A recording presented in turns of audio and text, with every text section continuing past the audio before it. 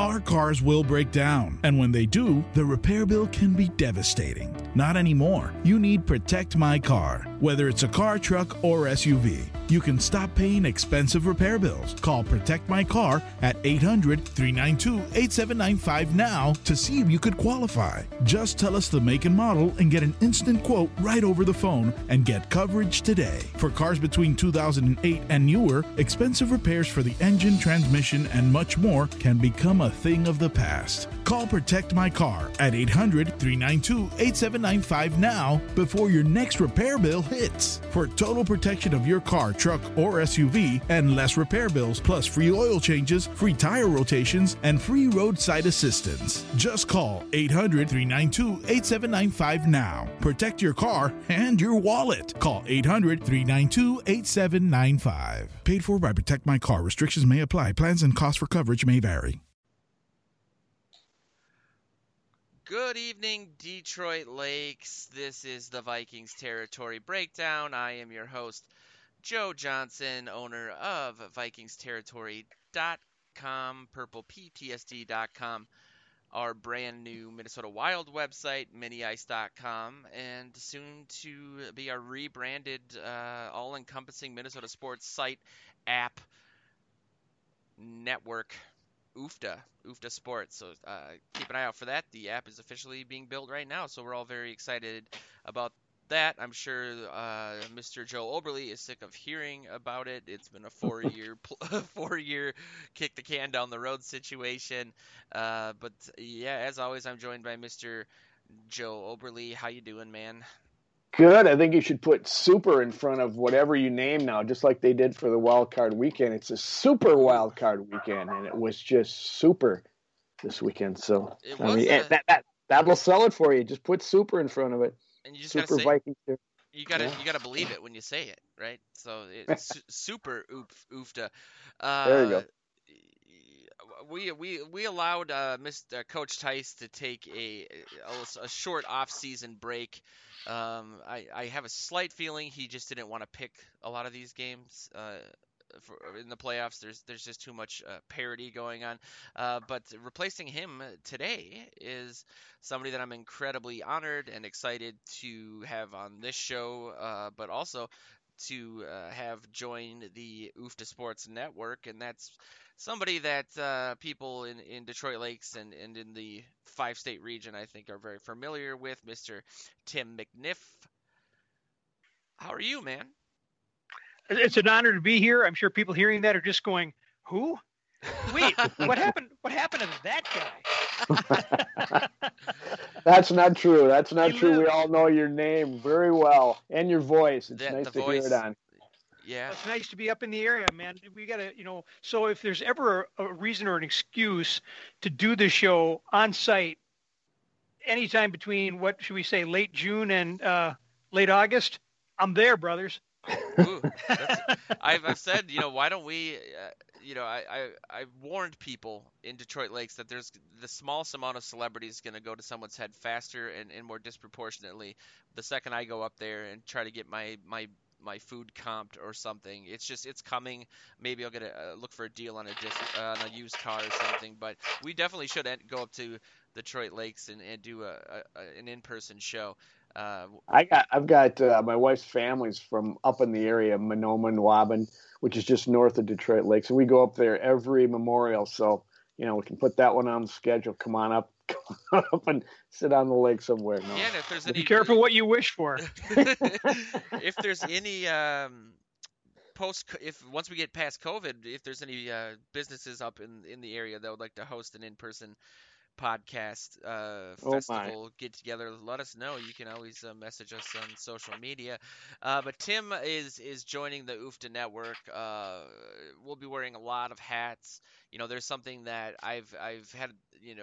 We've done a little bit. We've dipped our toes into the video realm of covering the team.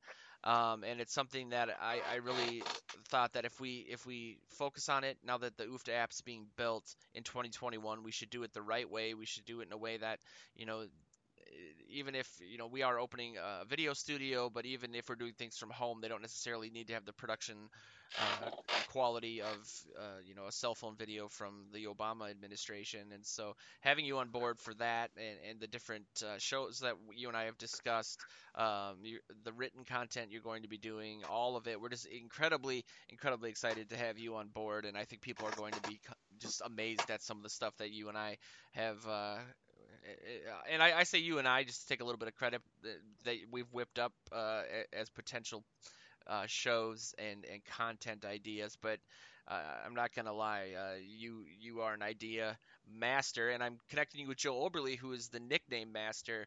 So I feel like I'm creating a monster here. Well, Tim and I decided we were going to change his name to Joe, right, Tim? That's right. Yeah, just confusing. It's just easier. It's for continuity. But when I have people on the show who people maybe haven't heard from in a little while, or at least haven't heard from on our network before, I like to get a baseline as to where they're at, because I have a feeling that you're going to be on the show a lot moving forward. Just in general, as to what your thoughts are on key Vikings narratives that we're all probably very sick of talking about and hearing about as well. But where are your thoughts on your assessment of the Vikings as they stand after the 2020 season? Do you feel that they're a team that had some injuries but have a lot of potential, or are you excited for 2021, or do you think that we're in for another rough year? Well, if I could, I'm just going to take another step back, probably 2 steps back, just to give people out there who don't know who I am, and that's fine. So I'm a White Bear Lake guy. So the first game I remember watching was the 1970 Super Bowl, Vikings and the Kansas City Chiefs. And my dad was not a huge sports guy. My dad was, from the Depression via World War II, and had been transferred from New York to Minnesota, which my mother said it wasn't the end of the world, but we could see it from there. So my parents were like, and so my dad looked at this as a way to sort of fit in a little bit. And I had 2 older brothers who had no interest in sports at all. So he started watching, for whatever reason, the Super Bowl. And I'm watching with him, and I kept asking him the same question over and over and over again. Dad, can our team be the red team? Because the Vikings got their butts kicked. And, of course, here was 50-plus years of pain, just opening the door to that. So I saw all 4 Super Bowl losses. Grew up. I went to at one point I went to the Tommy Kramer, Ahmad Rashad football camp. Wow. And then years, go by, and I have an internship at KARE 11. I go out in the world. I have a job up in Duluth. I work down in La Crosse, Wisconsin, where I actually covered the Green Bay Packers for 3 years. Wow. And hosted Packers shows and all the rest of that. I didn't know that changes went everything. Down to Listen to this. Then I went down to I went down to Waco, actually. Was there for the David Koresh standoff. Was there for 11 months. Man. Saw the Cowboys win a Super Bowl and then covered them the next year. So I was there for that circus of Troy Aikman, Emmitt Smith, and Michael Irvin. So that was special. And then I came back, and suddenly here I am covering the Minnesota Vikings. And I covered the Vikings for about 11 years with KARE 11, went on the road with the team, covered them, had one of them try to beat my living daylights out of me in the locker room, only prevented by other Viking players. So my relationship with this team goes back a long ways. So where we are right now, we are in typical classic Minnesota Viking territory. We don't know where we are or what we have. Am I right?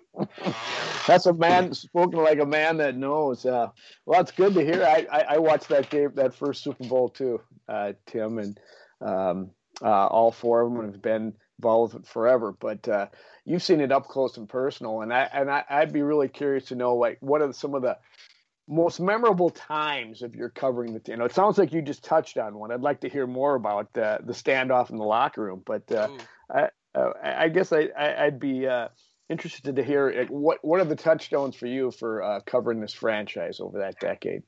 Yeah, I was there for 98. And honestly, I was one of those people that was not crushed when they lost to Atlanta, because I was watching the injury toll ring up, John Randall. I knew his knee was shot. Such a good point. Eddie McDaniel was hurt. I don't know if Eddie Mack plays in that game. Yep. Everyone's got this mythology of if they win that game, they beat Denver. Yeah. And I'm like, we go there and we lose a 5th Super Bowl. So to not have to deal with that, I was like, I'm good, brother. It's the same thing with 2009 though, because Favre was beat up months later. Cedric Griffin got, I think, tore his ACL, so we would have been going against Peyton Manning with limited help in the secondary. Favre, we would have had Tavares Jackson playing in the Super Bowl. So I have always said the same thing about 2009. Favre would have played. I think so too. But here's what sure sticks with me at that game, and tell me if you've ever heard this take before. Here's why the Vikings deserved whatever they got in New Orleans. Ooh. Because the Saints were obviously targeting Brett Favre. Mm-hmm. It was obvious, and they were getting away with it. So if I'm coach of the Minnesota Vikings, not offensive line coach, I'm head coach, I call my offense over there, and I say this, okay, the next guy who lays a hand on Brett Favre, all 10 of you guys attack him. Yeah. I want fist flying. I want kicking. I want everything. I want helmets off. I want everything. Just go, because you're under attack. He's under attack. The referees aren't doing anything about it. Take matters into your own hand. They can only fine us 15 yards, but you send a message to the Saints that this will not go on. And they never did it. No, they did. They just took it. They just took it. Favre went over the sideline, shoot me up or whatever, got back out there and got some more. Yeah, it was so obvious to everybody that watched it. And there should have been a response. You're exactly right, Tim. There was a point. Well, I did it. I'm sorry, Joe. Sean Payton said something a few months ago, kind of trying to do this revisionist history as to bemoaning his suspension. And so I went through that game and I took a GIF of every single targeted hit on Favre, and the thing that stood out to me that I didn't remember was the amount of times that the camera panned to Favre's wife in the crowd and to get her horrified reaction to what was going on. And that said it all to me, that was the case, that's what the NFL had. I know they really wanted the Saints to be in the Super Bowl because it was a feel-good story post-Katrina, but it was essentially like conspiracy, huh?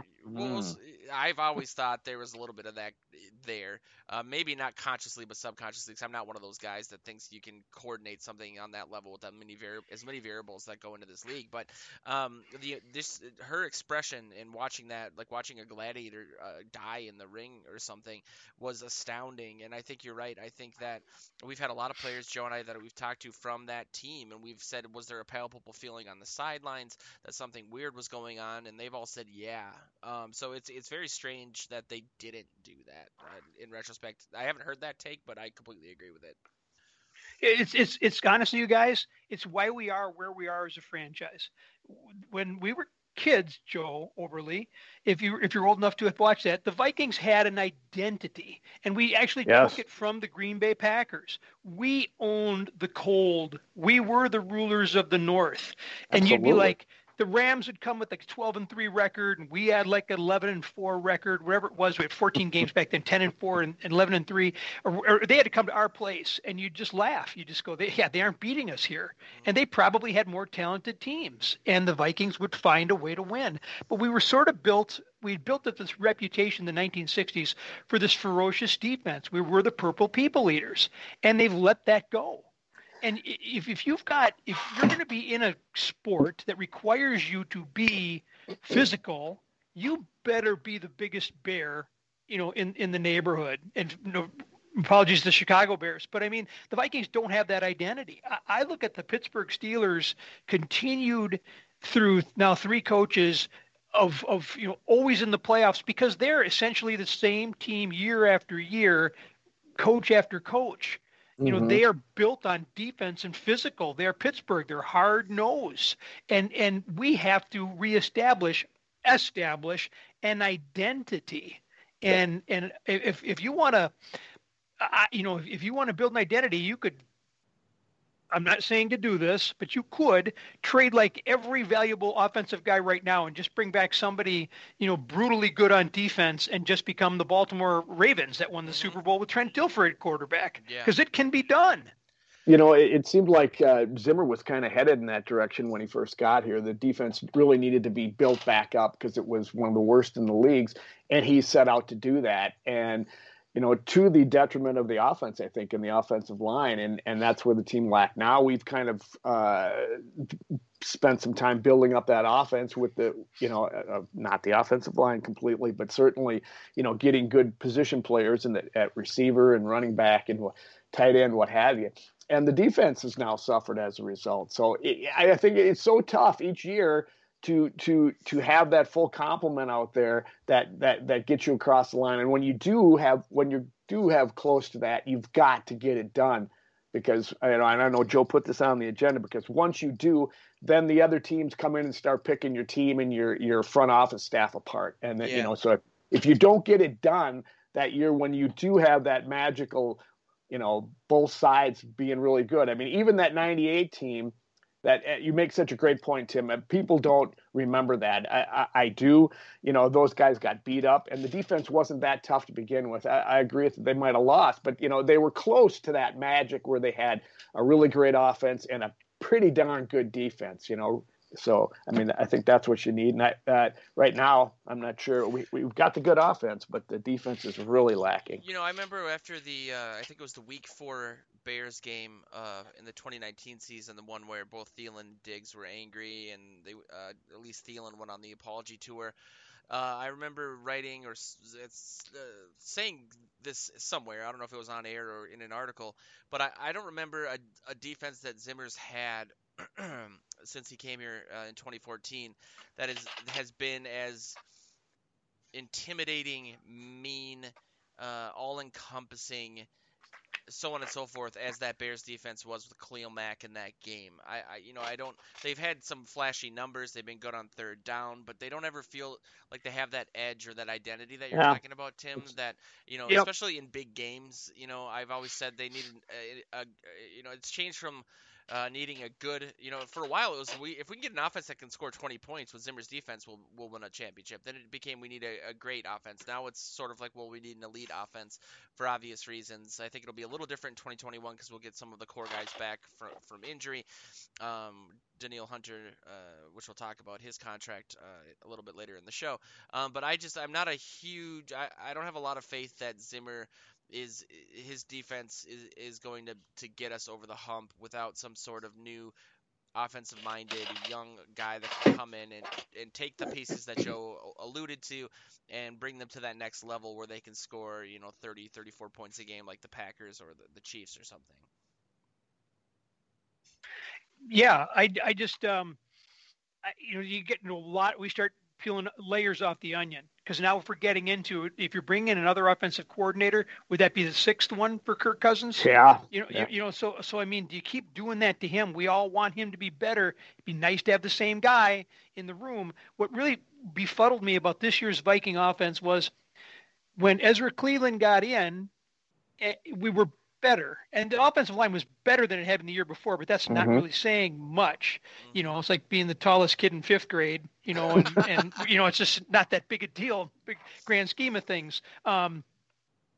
So we got away from what had been successful for Denver when Kubiak was there and what had been successful for the Vikings of the past, and that was play action. I mean, I would just say to my wife, literally, I would just say, let's see the formation. And if he was under center, Kirk, or if he was in the shotgun, I would just say, oh, this is there. And this would be, this is the analytics guys. What was their success rate when running out of those formations? If he went, with an empty backfield, I just was like, this is not going to work, or it's not going to end well, because the only thing we had was the threat of the run, and Kirk Cousins throws better on the move than he does from the pocket. Yeah. Why were they not using play action? Did they feel like every team was onto that? Had they made adjustments? I don't know, because it even goes into, like, if you look at the national championship game on Monday night between Ohio State and Alabama, You have Justin Fields showing up there at that, they called it a hip pointer, but he was injured and he wasn't a threat to run the ball at all.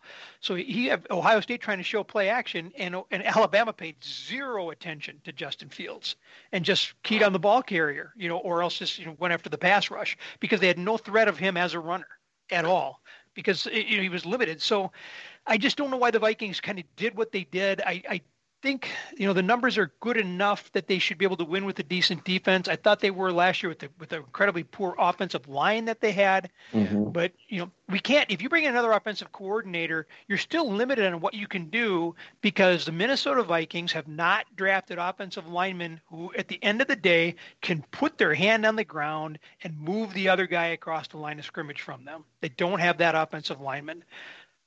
It's an interesting point, and I was kind of frustrated too. I had been, Joe will know that I've been called for getting Kirk out of the pocket, for a couple of years now, and I wonder sometimes if coaches kind of overthink some of this stuff, and they're always trying to, whether it's analytics or whether it's we have to surprise them, even though our strength is to do this, we have to surprise them. I tried to get Mike Tice to talk a little bit about some of the adjustments coaches make either at half times or how they come into games, and if they have something else in mind, because sometimes they seem to overthink and take themselves right out. Like look at the Seattle game, where it's where they went for it on 4th and 1, which they should have, and I don't know.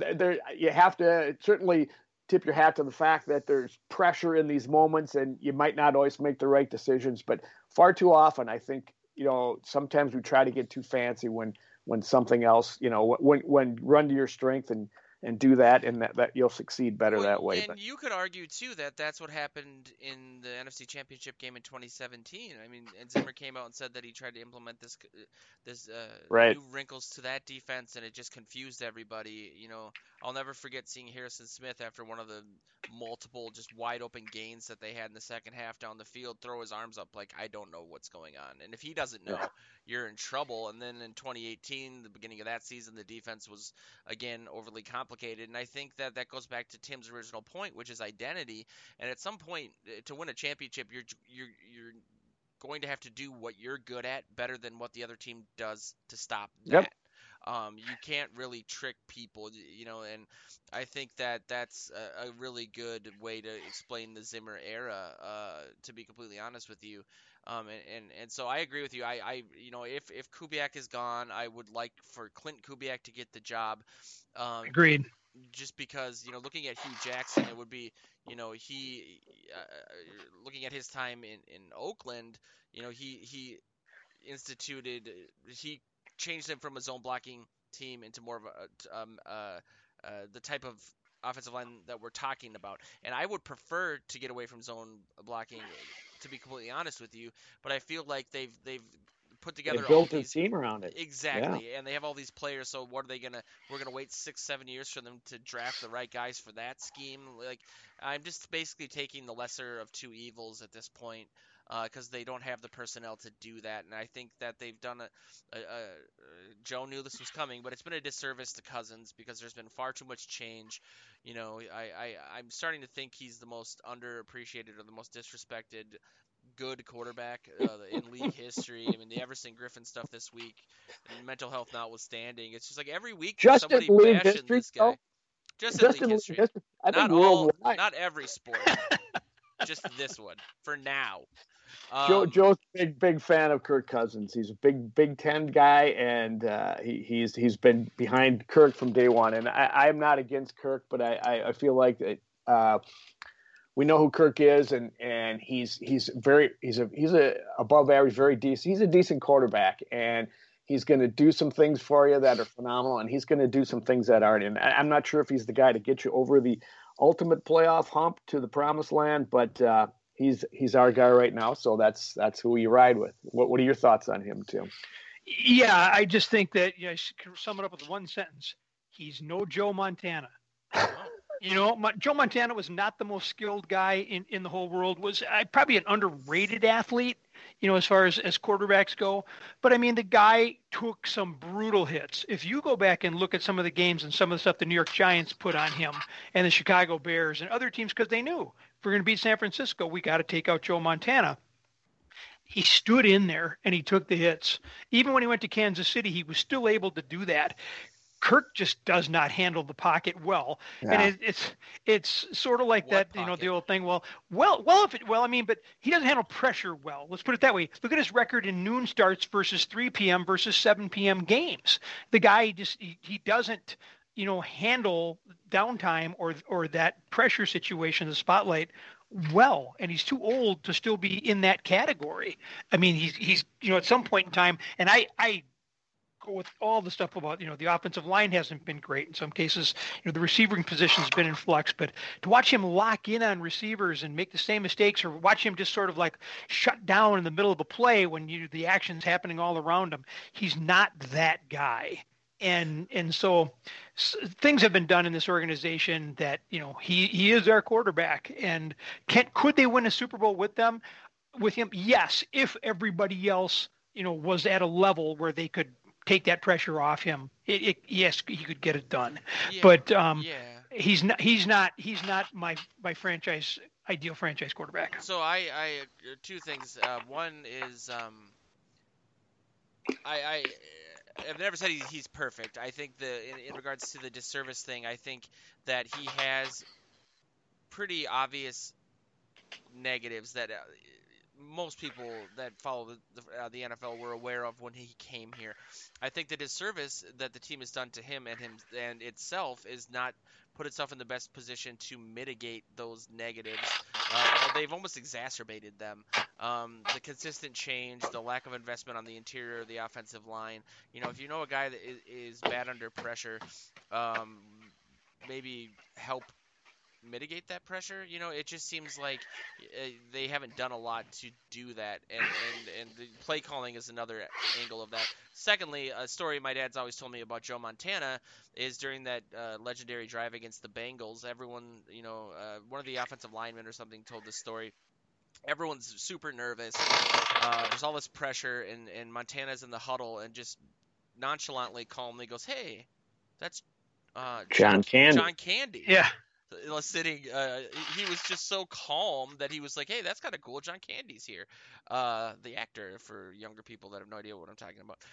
And so that's something that I think, Cousins is probably, he's got the label of being over prepared. And when you do that, sometimes I think the reason, and we've all talked, Joe and I have talked about this, and Tim, you and I talked about this on the phone. The reason that he does better when he's running is that I think it shuts off that extra layer of conscious thought. It's just more instinct because he's focusing on running and not necessarily doing the perfect throw. That having been said, again, I think that he can. There's a lot of problems with this team. I don't think he was one of them in 2019. I also think we'll all agree that all this talk of bringing Deshaun Watson to Minnesota is a complete non-starter. It's unrealistic. They could never afford him. His contract is going to be monumental. It might not be the Patrick Mahomesian, but it'll be pretty darn close. I think he's like the consensus third or fourth best quarterback in the NFL. I would say Cousins is 1A. I'm kidding. But what are you guys' thoughts on all this hullabaloo around Watson, Mr. McNiff?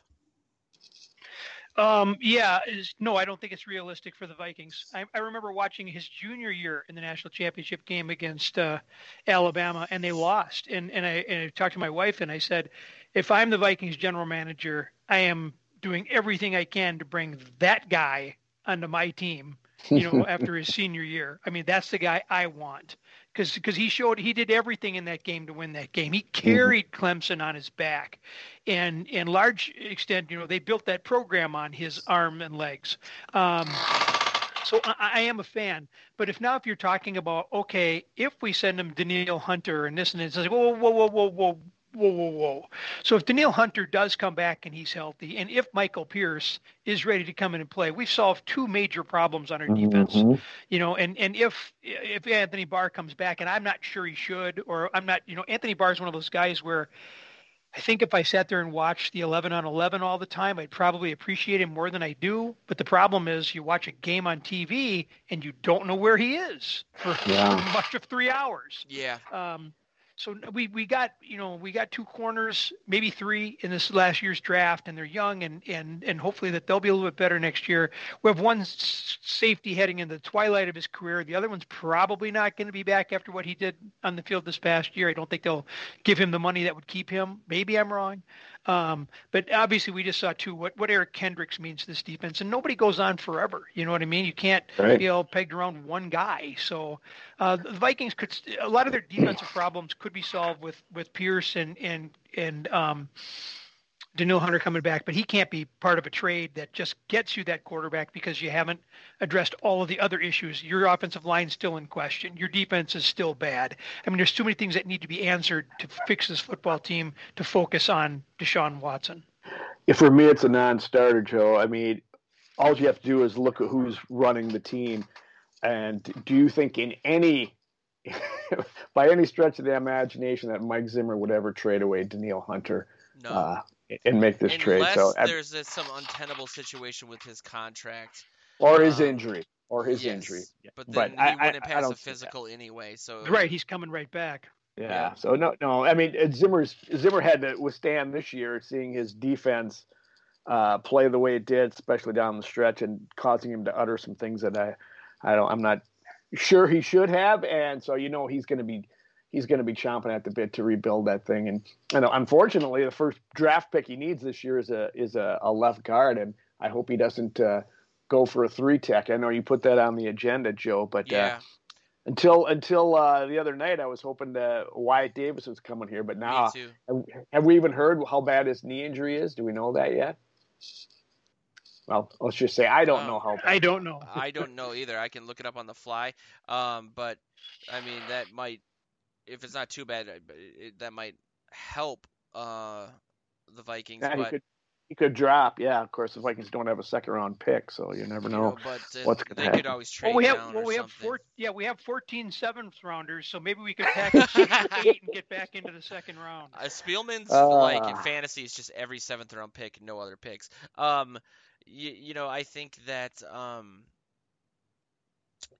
my philosophy with free agency versus the draft is the reason that Shelby is on the agenda is because I like the idea of adding somebody like that, like Shelby Harris, to via free agency and limiting the amount of needs on defense before the draft, because we know Zimmer is going to do his best to convince Spielman to prioritize the defense, and obviously this defensive line is one that they've really wanted to invest in heavily. They always want to have not just 4 starters, but really good backups. They do the whole rotation bit, and so hopefully, with Pierce coming back, who a lot of people were bullish on before the season, Hunter, if they could get a guy like Shelby Harris who wouldn't necessarily break the bank, from my understanding of the situation, that would open up things for Wyatt Davis, depending on what's going on with his knee, because he seems like the type of guy that they could plug in and play for the next decade plus, and that's really what they need. I mean, I've gotten some conflicting sort of stories from people, former Minnesota Vikings offensive linemen, as in regards to like Bradbury's play, really how the defense plays or the offensive line plays as a unit, so on and so forth. I'm writing an article about that right now, actually, but I think that would be the best way to improve their chances of winning. If there's one draft pick they could make, it would be that pick that I think would drastically improve their chances of winning. Just, there's a lot of guys that are going to be healthy on the defense next year. I think that will help as well. But I wanted to get you guys' take on the all-pro selections, namely the omission of Dalvin Cook, who came out and essentially said on his Instagram, and I'll read the quote, I'm paraphrasing, but I wasn't going to speak on this, but blame the NFL, whoever printed the all-pro list, for what's about to happen this year in 2021. So it sounds like he's got a little bit of a chip on his shoulder for not being named as an all-pro, which seems like a pretty big omission, right? I mean, Alvin Kamara had a year. Obviously, Derrick Henry is Derrick Henry, but how do you keep him off that list, Tim? You don't.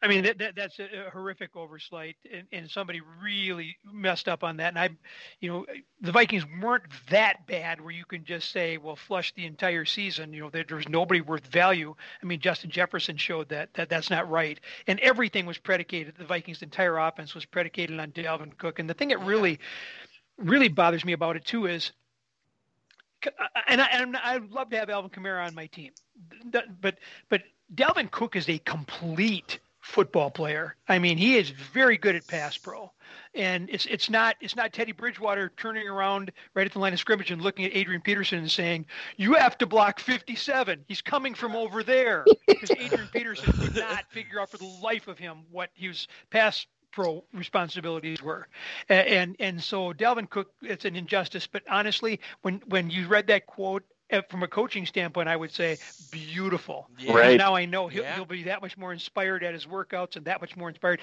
And he took on a leadership role with this team this year too.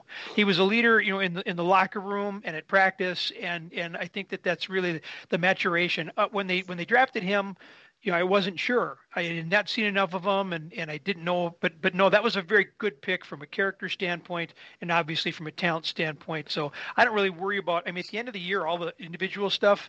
Win a championship. Yeah. That's a guy who can help you win a championship. Big time. The only thing I'll say is I agree with everything you said, but 6 touchdowns in a game when Dalvin wasn't there is tough to overlook when all of a sudden you're casting your ballot. But it could have been 7 too, very easily. Yeah. I think there was that Taysom Hill run in. But I agree with what you're saying, Tim. I mean, if he was very committed this past off season to making it the full stretch of games. He wanted his body to hold up to all the touches that they have. And I think if the Vikings would have pulled off a comeback and made the playoffs, he would have been a lot higher in the MVP rankings as well. Because as we saw earlier in the year, and even in the last game, even though Madison had a better final game than he did the game earlier in the season that Dalvin missed, this offense can't really function without him. And that's a little scary. I'm a little wary of all the touches that he's gotten. I think they can mitigate that a little bit. I think that there's enough talent elsewhere on this offense if they kind of take the risk averse. Zimmer's so risk averse that he almost increases the risk in a weird, ironic way. I mean, he just when you have this offense where you want these long, drawn out 10-play drives, you really increase the emphasis on scoring a touchdown on every single drive, and then sometimes you have to push it, or you have this amazing time of possession, disproportionate time of possession like they did against the Bucs, but you end up not leading in that game because of that reason. And so, I would love to see whoever comes in as the offensive coordinator for them to trust Cousins, who isn't very turnover prone outside of that stretch earlier in this season. I mean, he had 6 last year. I think he had 2 after the bye and like 23 touchdowns. Justin Jefferson, you can every level of the field, you can get him the ball. Adam Thielen, all he does is catch touchdowns. It's very Carter Moss-esque. And not really focus on giving Dalvin the ball 38, 39 times. Maybe you can do 15 to 20, keep him healthier, and also, be one of the more explosive offenses. There's really no reason why this offense isn't more of a top unit outside of by design. And I think that that's something that needs to change. I don't necessarily think it will. But what's your take on, as a guy who was there in '98?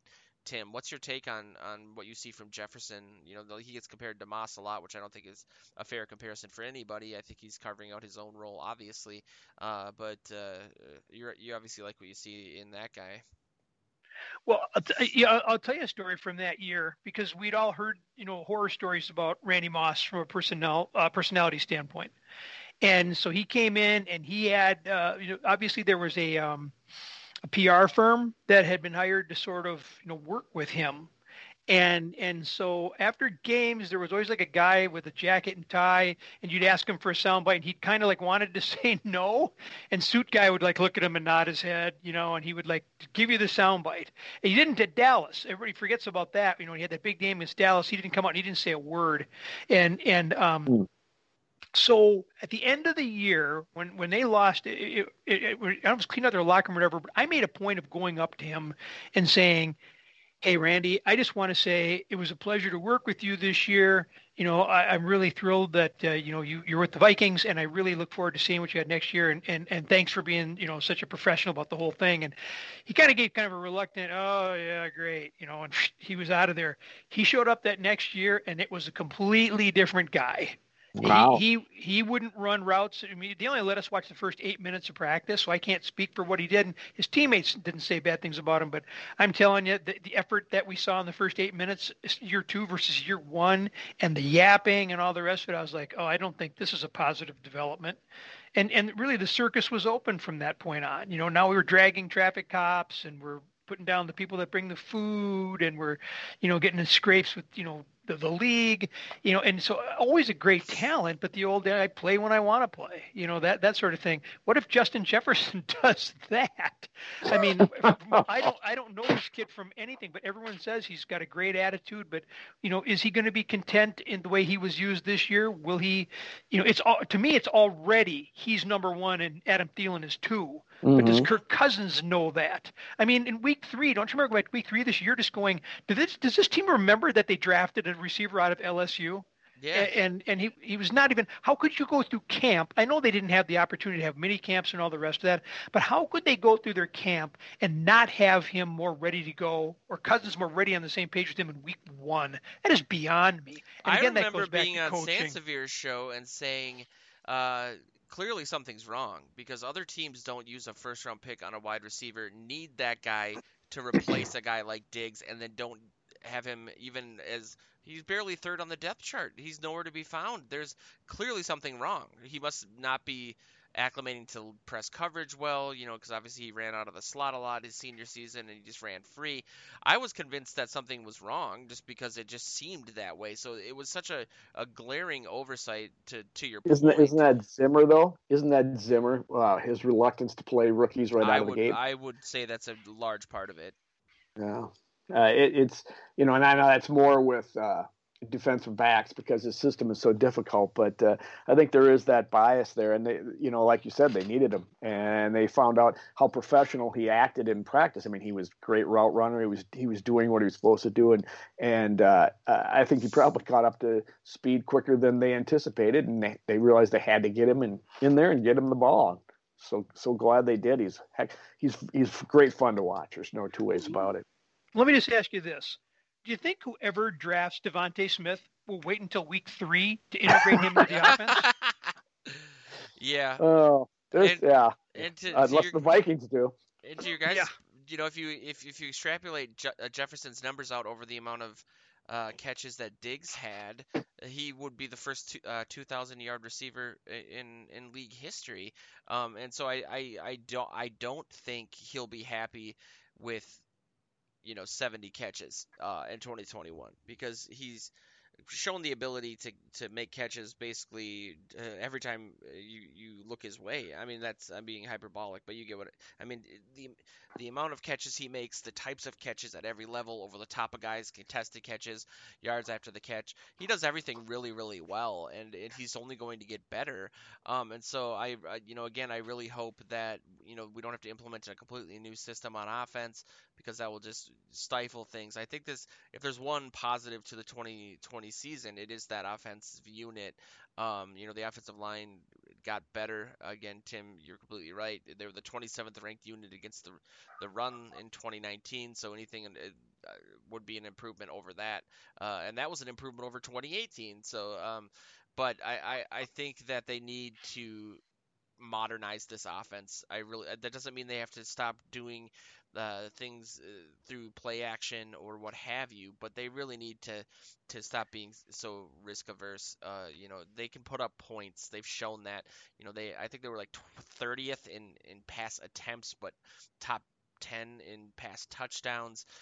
They had a ton of 25-yard or longer plays, chunk yardage, so on and so forth. Just go for it. Why pay a quarterback that kind of money? Why have all this talent if you're really just going to run this old school, just dink and dunk?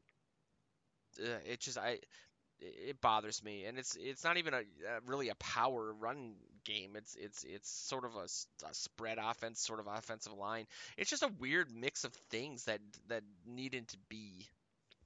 I can't complain about the offense that much this year, as opposed to what we've seen in the past few years. It's an improvement. It was fun to watch, and hopefully you have harmony back there. You got to remember that Moss came into a team that had Chris Carter on it, so these receivers and their quarterbacks have to figure it out how to play together and grow the offense. And you got a great back in Dalvin Cook. You're going to be fine, but it's a matter of getting the defense squared away and special teams. Oh yeah, that was a dumpster fire, right? Yeah. Yes, it was. I think we can agree that the biggest offseason need for special teams is obviously a new coordinator. We've already kind of touched on the biggest offseason needs in general. So that was on the agenda. Defense, obviously, we shoring up the defensive line, maybe figuring out a replacement for Anthony Harris. I'm actually really interested in your take, Tim, speaking of getting a baseline on things, on the divisional round of the playoffs. I mean, every one of these games is really, really interesting, and I think this season, I don't know if it was COVID or what, but there just seems to be, my guess is out the window as to who's going to be in the Super Bowl. I mean, if you put a gun to my head, I would most likely say Green Bay and Kansas City, but they're going up against a really tough Rams defense this weekend. The Saints in Tampa, that's a divisional game. Who knows? Cleveland utterly destroyed the Steelers, who were falling apart, but that still says something. Buffalo and Baltimore will be a great game. Where do you stand on that? On who's your favorite coming out of the NFC and out of the AFC, if you have one?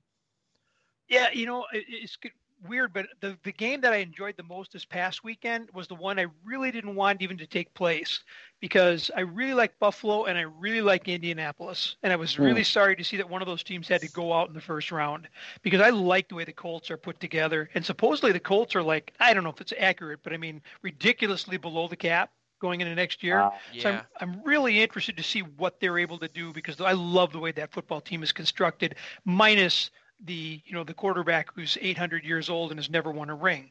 So they've got to answer that question. And they could, what if Deshaun Watson ends up in Indianapolis? Oh my, that's a really good point. That would be scary. What do you like about them particularly? I love the way they're built, because I love the fact that, they've got so many number ones on their offensive line. And again, I kind of alluded to this earlier, you guys, and I was lucky enough to spend 11 years coaching at the high school football level. And you learn something. And at some point in time in most games, your guys have to be able to put their hand on the ground. They've got to be able to move the other guys.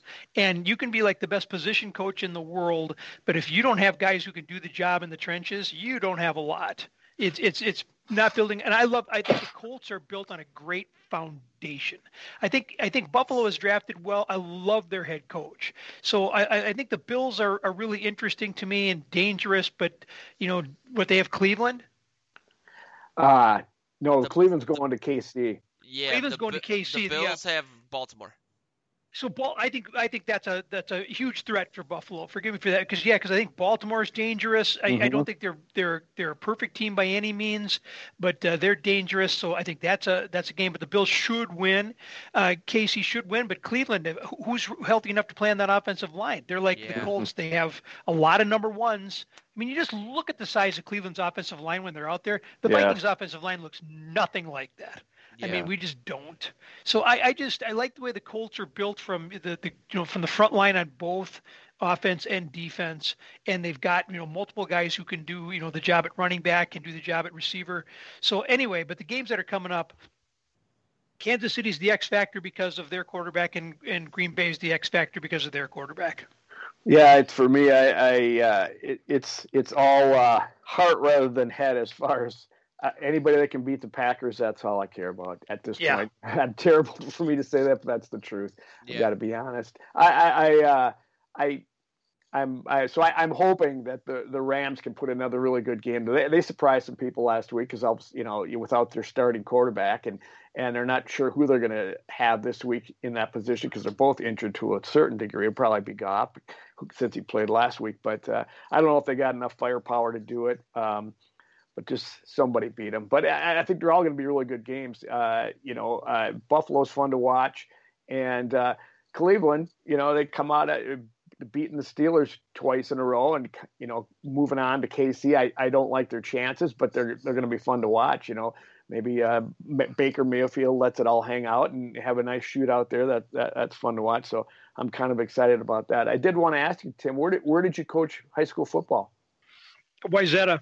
Oh, nice. So yeah, was there won 2 state championships, lost 2 state championships, but Wow. it really made me appreciate. Eden Prairie has all these advantages built in. I mean, they're like as big as Wayzata as far as attendance, but of course, at the time the Vikings headquarters was out there, so they constantly had kids from NFL coaches who were NFL players playing on their team. Yeah, but man, they would just run out in the field and they just looked different than our kids did. We'd always go, didn't our kids spend the off season in the weight room? Because their kids look a lot different than ours. And Mike Grant doesn't change a lot. They just do what they do well. And I've come to appreciate that. We actually ran Denver's offense, Kubiak and the rest of them from the 80s. We ran that spread offense, and I was coaching the running backs. And I had some great running backs, kids that were just fabulous. And they go, "Oh, you're a really good coach." And then we had a year where we didn't have those offensive linemen, and all I could do is try to keep my kids alive. I was limiting one kid to 15 carries, and I was saying, "You got to get him out of the game. Wow. He's going to be." Wow. He's going to be damaged, and because everybody knew that he was the only threat we had. I wanted him to be able to play college football, So I really like the spread offense. I really love play action. I know what it does. You can only block 1, maybe 2 players on a play, but if you run play action effectively, and we really prided ourselves on the whole deception of who's got the ball, you can freeze 10 or 11 guys on that defense, and that's much more effective than blocking 1 or 2. I remember you speaking of the importance of the line play and Eden Prairie. I remember a line way back when hearing that the Eden Prairie's defensive line was bigger than the Vikings defensive line that they took to the '69 Super Bowl, and it was true in size they were. So how things have changed over the years since when you and I first started watching football, Tim.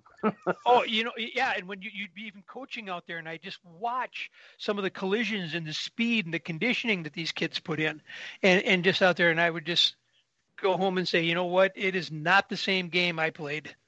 It really is something. Yeah, it's Joe? funny. It's funny how that changes. I went to Minneapolis South and we played hockey. Or I played hockey growing up, and we just attendance-wise had to play Eden Prairie or Bloomington Jefferson in the playoffs each year, and we could beat 1A teams that went to state, Century, so on and so forth. But yeah, it was just those kids they grow up drinking something different or eating something different because they are good at what they do. And big. Yeah, it's good for them. I always wondered if they how good Egan's going to be all of a sudden, and if Eden Prairie's a little upset with that move. But yeah, I think that this is a good place for us to call it quits for the week. I wanted to thank you, Tim, for look at that. See, we're talking about great timing. I wanted to thank you, Tim, for coming on the show. I had a really good time. I foresee this happening a lot in the future, especially when we open our new offices. I want to obviously thank Joe for I guess dealing with me for all these years, but for his insight and his mentorship. I'm very reflective and excited for 2021 because it just feels like very surreal that a lot of this stuff is happening, especially working with guys that I've looked up to, like you, Tim, I guess Joe, if I had to say it, but also with UFTA coming, it's something that I maybe thought was a fever dream a couple years ago that I wasn't. There's been a lot of build up to it, and the fact that it's being built now and that we're going to unveil this amazing thing to sports fans in Minnesota and then hopefully in other markets is kind of a dream come true. And if not for the listeners and the people that read our stuff, we wouldn't be able to do this. And so I'm very thankful to everybody who listens to this show, who checks out VikingsTerritory.com, PTSD.com, MiniIce.com, oofta.mn pretty soon. It's just, we have a really fun time doing this. And what's the quote from Mr. McNiff? If we're not having fun, we're doing something wrong. So got it. We're doing it right now. Let's hope that holds up. Any final thoughts, fellas? Love having you, Tim. It's great I can't wait to see what you're going to produce and some of the great ideas you're bringing aboard. And it's exciting for us as a business, and it's exciting to look forward and see what's coming. So I'm looking forward to that.